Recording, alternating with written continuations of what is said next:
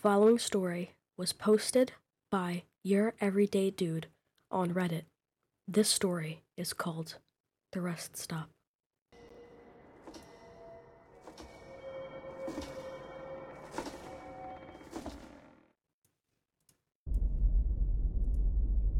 I had been driving for a few hours before my stomach screamed at me to find the nearest rest stop or gas station. It was so close to midnight, and there weren't any signs of civilization from what I could see. I kept looking until a sudden storm pounded on my windshield. The rain erased any visibility I had, but I continued to drive on.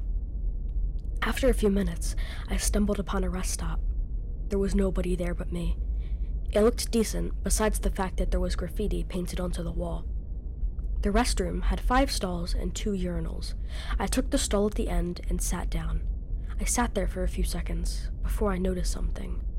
There was no sound coming from anywhere. I couldn't hear the rain coming from outside, nor a sound from the vents coming over me. As I sat still, I felt an overwhelming presence above me. "You're trying to escape from something, are you?" I froze and stared at the stall door.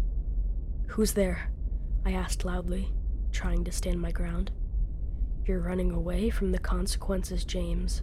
Turn yourself in before it's too late." I got up and walked out of the stall, pulling up my pants in the process. "Listen here, mother I don't know how you know my name or anything about me, but you better leave this place before I you up." I started to open every stall until I reached the final one. I kicked it open, but nobody was inside. I went up to the restroom sink and splashed water onto my face and stared at myself in the mirror. "Your parents must be rolling in the graves, knowing what you have done." The voice spoke once again.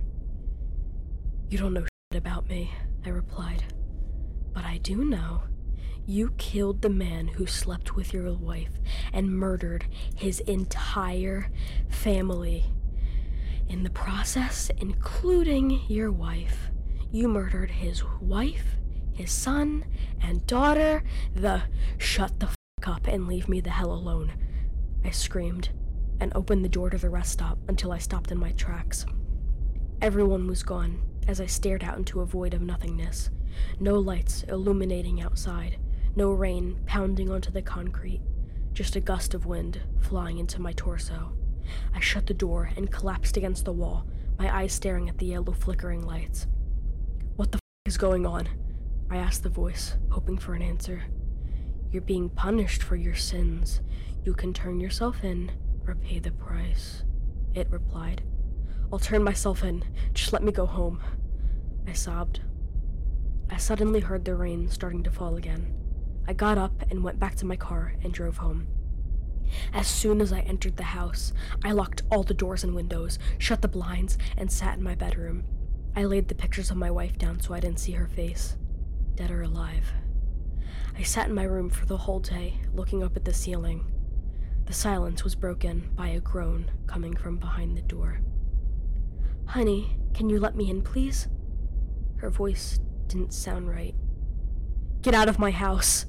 I yelled, putting my pillow over my head, attempting to block out the voices. The voices still haven't stopped. I don't know if I'll be able to take it much longer.